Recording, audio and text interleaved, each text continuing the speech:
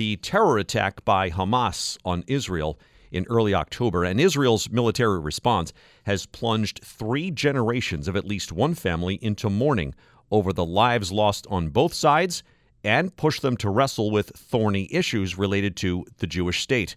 More from Arian Campo-Flores, reporter at the Wall Street Journal. Arian, how about the Sippy and Wirtschafter family?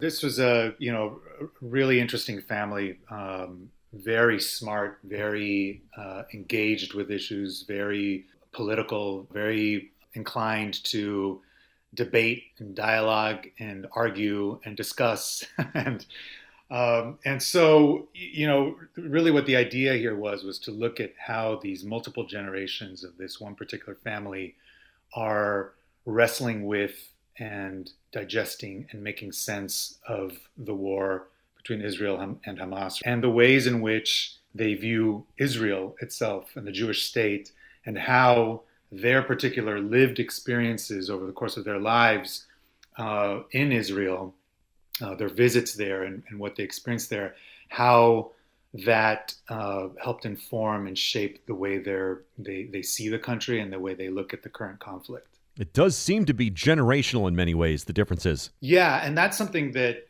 polling has shown repeatedly over the years, is that there tends to be a generational divide when it comes to how connected people feel to Israel and the importance that they attach, the emotional attachment that they have to the country.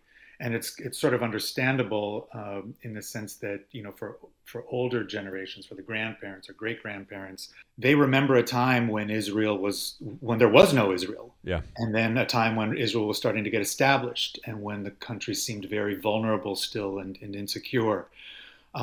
Whereas for younger generations, they have known and come to associate Israel as a real power in the Middle East, and a place whose politics in recent years has really moved to the right. And so for liberal college-age students, that's something that rubs them wrong. So when it comes to this family in particular, you did see some of that in the sense that, for instance, the grandmother that I spoke with, she lived with the family when the kids were very small in Jerusalem at the time of the Yom Kippur War. Yeah. And saw what that she felt marked by that experience. The father spent time in high school as an exchange student, went to rabbinical school his first year there, and so he has those sort of formative experiences.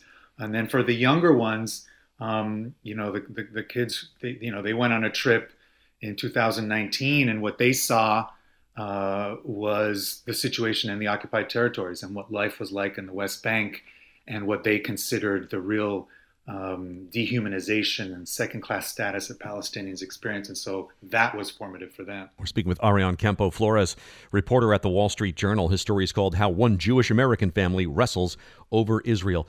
It's an intense story. Also, this is a family, by the way, who, at least in a light moment in your story, said, that theory of not discussing politics and religion at dinner? That's not us. We do it. Yeah, which is really, one of the things that I thought was just so fascinating and so interesting and great about this family is that they really don't shy away from these issues, and I think it's part of the way that the ethic that the family has, in the sense that they really believe in thinking critically about issues. They really believe in expressing your opinions. They really believe in engaging and debating and discussing, but doing so respectfully and doing so in a way that maintains, the integrity of the family. And that's something that they've really adhered to through a lot of really difficult conversations at a time when obviously this is a war that is just full of atrocities and that is very, very painful. Thanks, Arian. Arian Campo-Flores, reporter at the Wall Street Journal.